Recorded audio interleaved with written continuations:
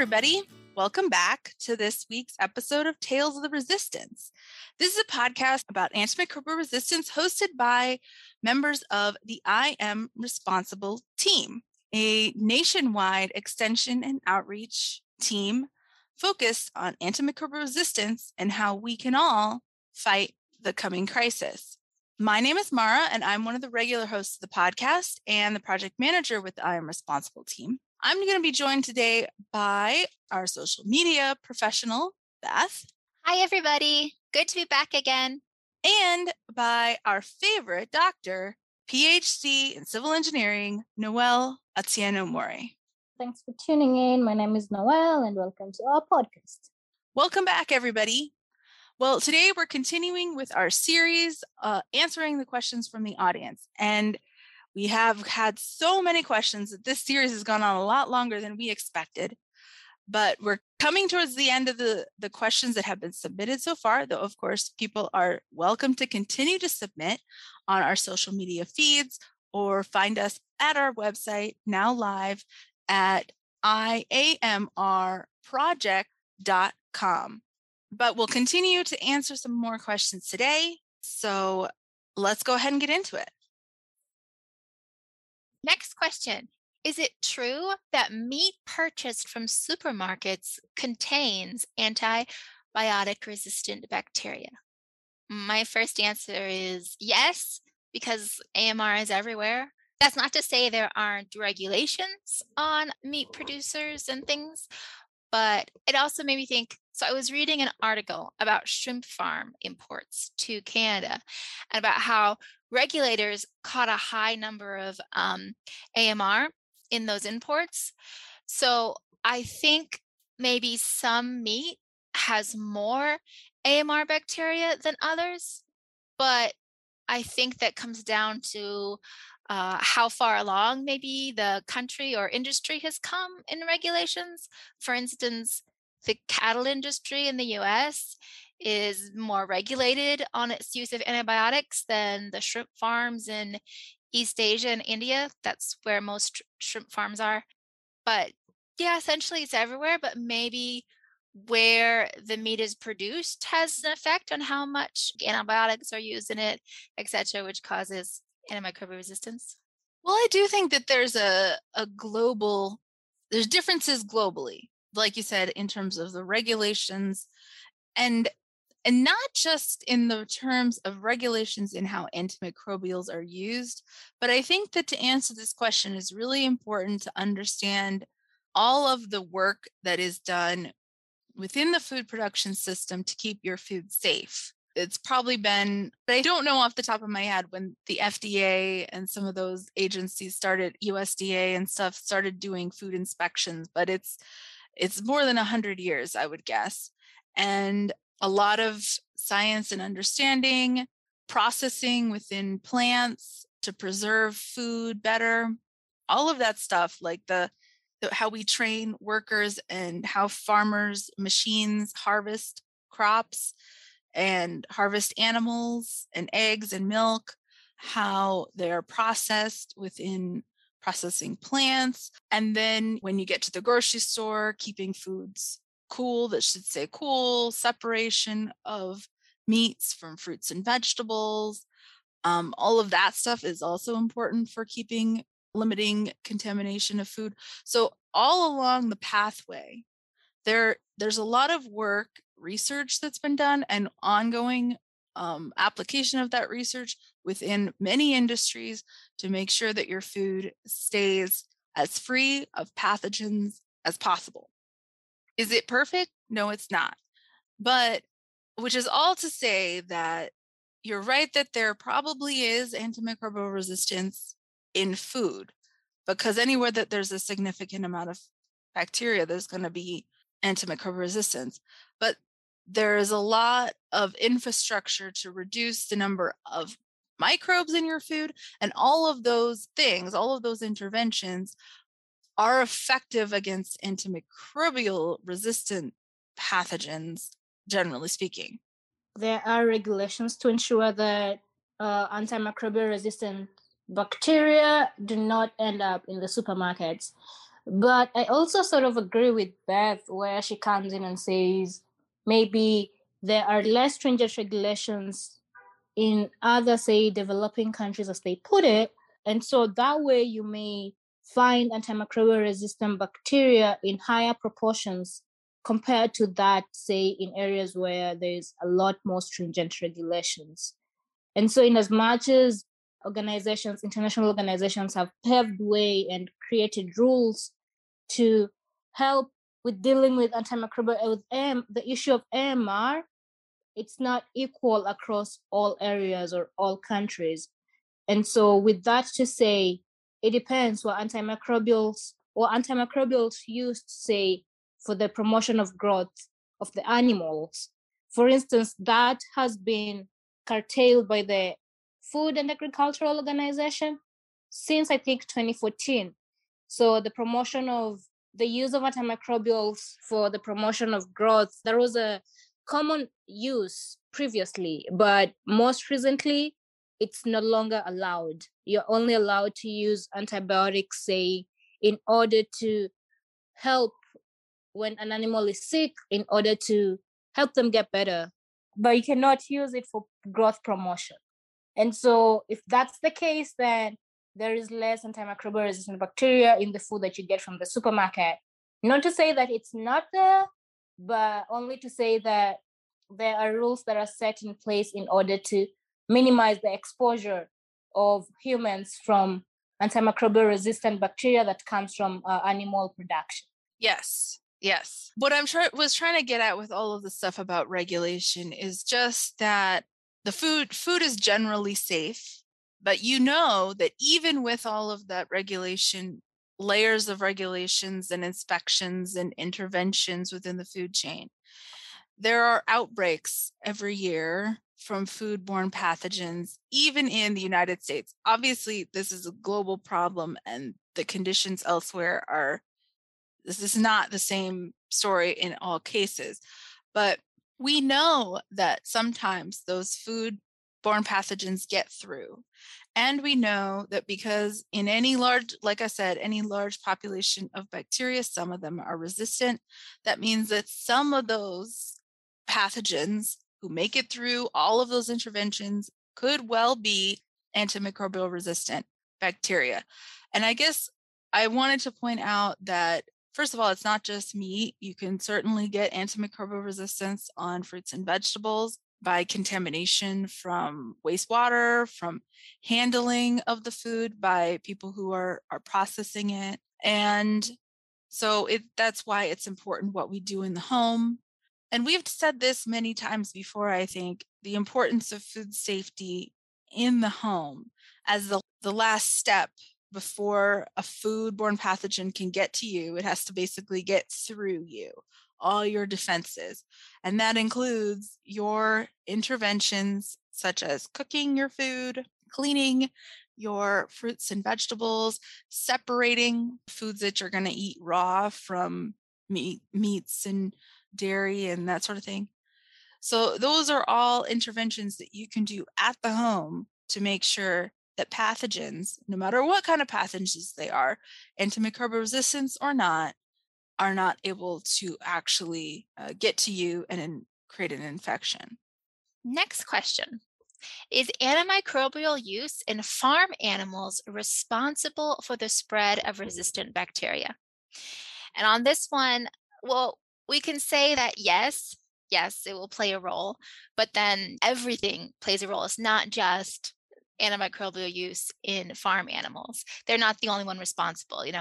Hospitals, doctors overprescribing antibiotics, patients not taking their whole dose of antibiotics or not disposing of them properly, wastewater treatments not efficient enough to weed out bacteria with AMR, etc. So there's a lot of different reasons for AMR. It's not just one industry's fault. Yeah, that was my thought, it's not just farm animals, it's everybody that's responsible. You covered it pretty well. I have nothing to add other than we are all responsible. Yeah, I agree. I do want to say, like, it matters how close things are to you. In reality, how much effect does giving an antimicrobial, an antibiotic to a dairy cow likely to impact you? What is the risk factor between antimicrobial resistance on a farm to how it impacts us? They're a long way away in terms of the number of interventions, space, and time generally that will be between the cow and the milk on the farm and you consuming the cow or the milk. And that goes back to all the food processing steps and regulations that are involved. But that doesn't mean that there isn't antimicrobial resistance on the meat. Antimicrobial resistance, you can find it almost anywhere because it's a gene in many, many species that they develop with resistance. But really, when we talk about levels of risk, it is most dangerous when antimicrobial resistance is in a pathogen. And there are many microbes that can survive all of the processing and regulation and everything better than pathogens, because pathogens are pathogens in some places and not others. And anything that is going to be a pathogen to us has to be something well adapted to live inside us. And conditions that are used to treat food are very different than those that are inside us. And so species that are best able to survive that process are not those that are not usually super pathogenic to us. And that just means that those microbes that could be carrying antimicrobial resistance may not be pathogenic. Okay, ready? Next question. Why are antimicrobials used in food-producing animals? I think Noelle started talking about this a little bit before. Previously, we have used antimicrobials in food-producing animals for growth promotion. Basically, that's a way to improve the efficiency of meat and animal product production. We want to improve the efficiency of production. And it's not just about the bottom line, that's about input efficiency, using less water, less feed to make more meat. So those are all reasons why you would want to use growth promoting products.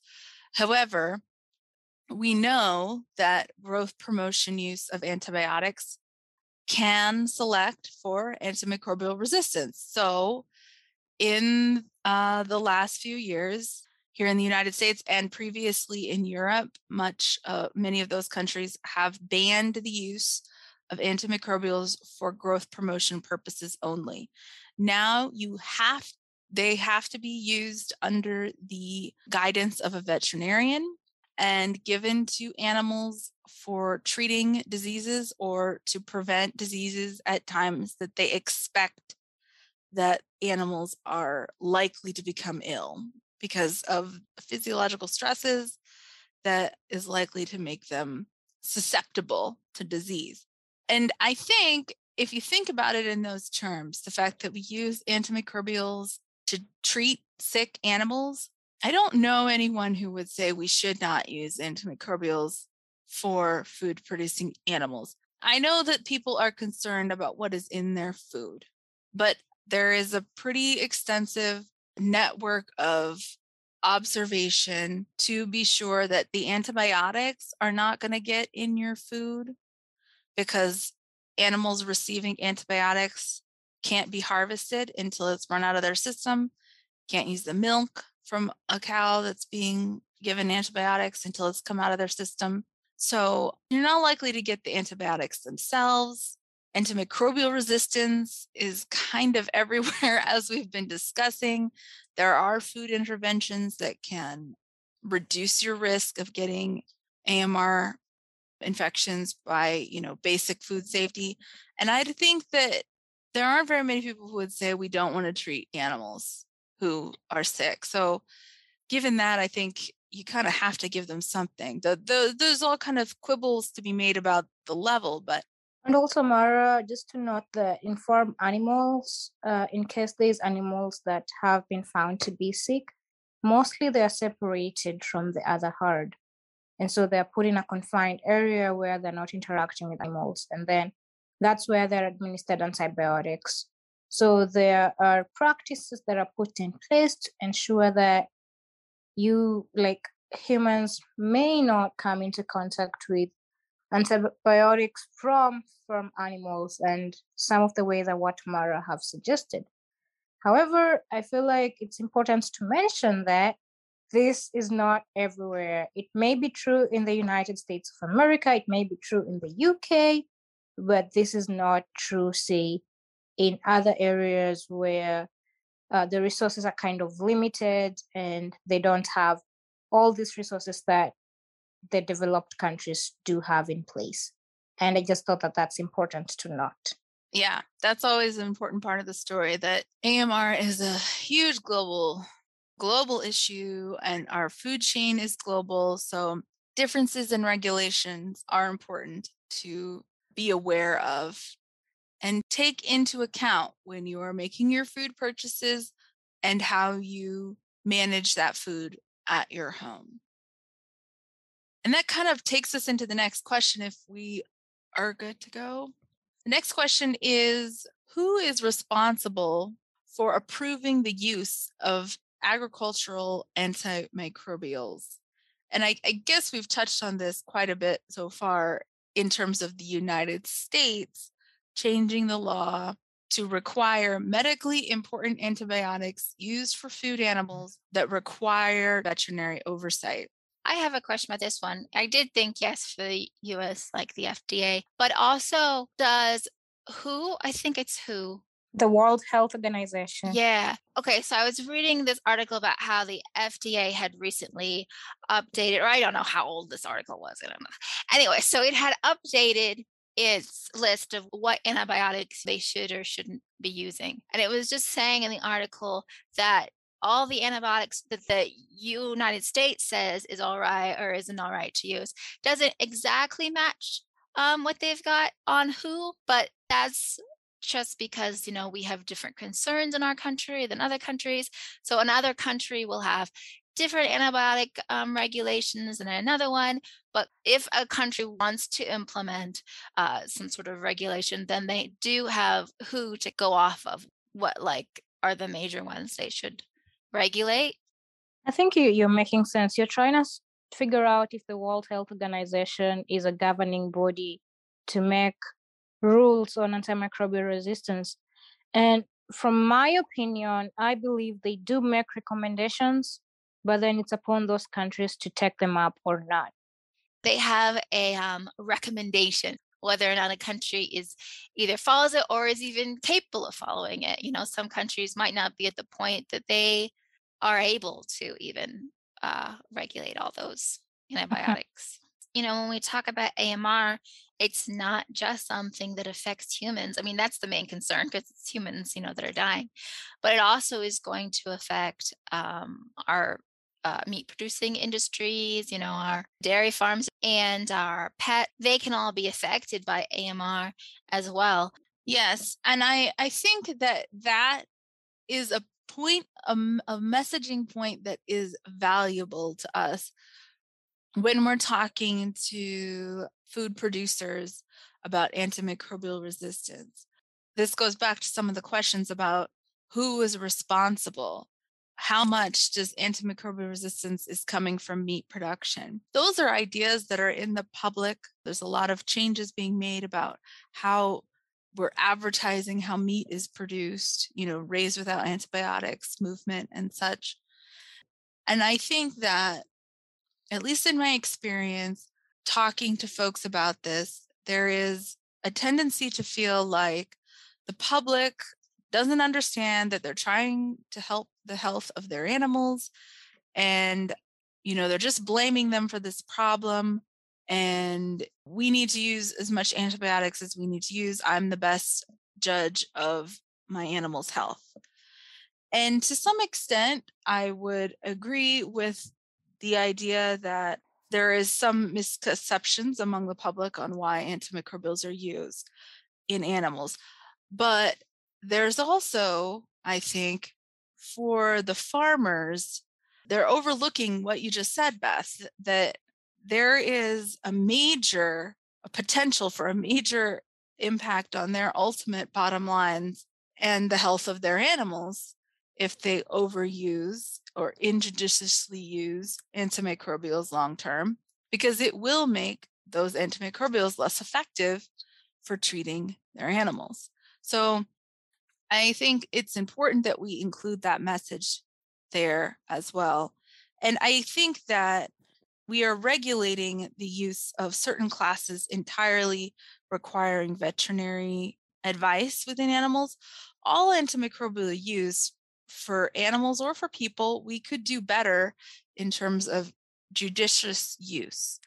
And I'm going to go on a little bit of a tangent here. I apologize. But it's something that is really interesting to me in terms of how we better use antimicrobials in animals, is that animals, unlike people, can't tell us when they're sick, right? And if there's a big part of trying to improve the use of antimicrobials is in people, is to only use antimicrobials for people who have bacterial infections, not viral, who are, and for as narrow a type of antimicrobial or antibiotic intervention to the specific species of disease that you have. And we talked about that before in terms of like diagnostics and stuff. But for animals, the same rules would apply in the sense that the ideal situation is that you treat the one animal who is sick with the very specific type of drug that they need to get over that infection. But it is just so much harder when you're talking about animals because they can't as easily verbalize what they're suffering. So they more quickly spread it to each other because it's harder to see who is sick very quickly. And I'll just say that the thing that interests me there is that there's a lot of research being done in what's called precision animal management to build AI and sensors and things to more quickly identify sick animals with the purpose of basically pulling them out of the herd, like Noelle was saying, as quickly as possible, preventing spread of disease and treating that one animal. I think that's a really interesting point of research and a cool sort of futuristic farm AI sort of combinations that people probably don't know that much about, and is a cool thing to think about. Yeah, that is really interesting. I hadn't known that. And it sounds like that would be really beneficial because, like Noelle was saying, they try to get the animal out right away from the herd, separate them. And that is a good thing to do. But as Mara was also saying, you can't tell right away if an animal is sick. So it kind of makes sense if a farmer was like, okay, then let me just treat my whole herd as like a preventative measure. And if that's the way they're thinking, that kind of makes sense because you can't tell if an animal is sick. But at the same time, it's also contributing to then antimicrobial resistance. But as we were talking a little beforehand about this and farmers contributing, it made me think that it could be that feeling of it's not going to happen to me. Go back to COVID. It's not going to happen to me. That attitude and feeling about it. And you can think of that. I'm sure that comes up with something like, oh, it's not going to be me whose antibiotic isn't going to work one day. It's, somebody else, which can kind of lower the the feeling of risk factor in someone if they don't take the threat very personally. It's more of a out there threat to somebody else. So it might be that when you're talking about maybe a farmer thinking, well, I gotta give all my cows, or whatever it is, all their antibiotics just to be safe in the moment kind of thinking, very immediate thinking. And just like, well, it won't be my cows or whatever that its antibiotic eventually won't work or something like that. Yeah, short-term thinking, well, is the bane of our existence with things like climate change and antimicrobial resistance being primary examples of these massive, wicked problems, as they're called, systemic challenges that require huge changes from all kinds of people to prevent very significant future harm that people are just, we find that it is difficult to organize ourselves and address them. for whatever reason, we're just not good at that as a species. I think I'm laughing because you called human species. Just another Right. species. We could be pathogenic to people. We don't know. Not could be people, but Other species, aliens. right? It's funny. Some alien's gonna try and eat us one day, and then they're gonna get sick. We'll be foodborne pathogens, guys. Foodborne pathogens. Thanks, everybody, for joining us on today's podcast. Had a lot of good questions, so keep them coming. We've got some more episodes coming up with some more questions to answer. I found these all interesting, learning a lot. I hope you are too. So we'll sign off and see you next time. Thank you all for joining.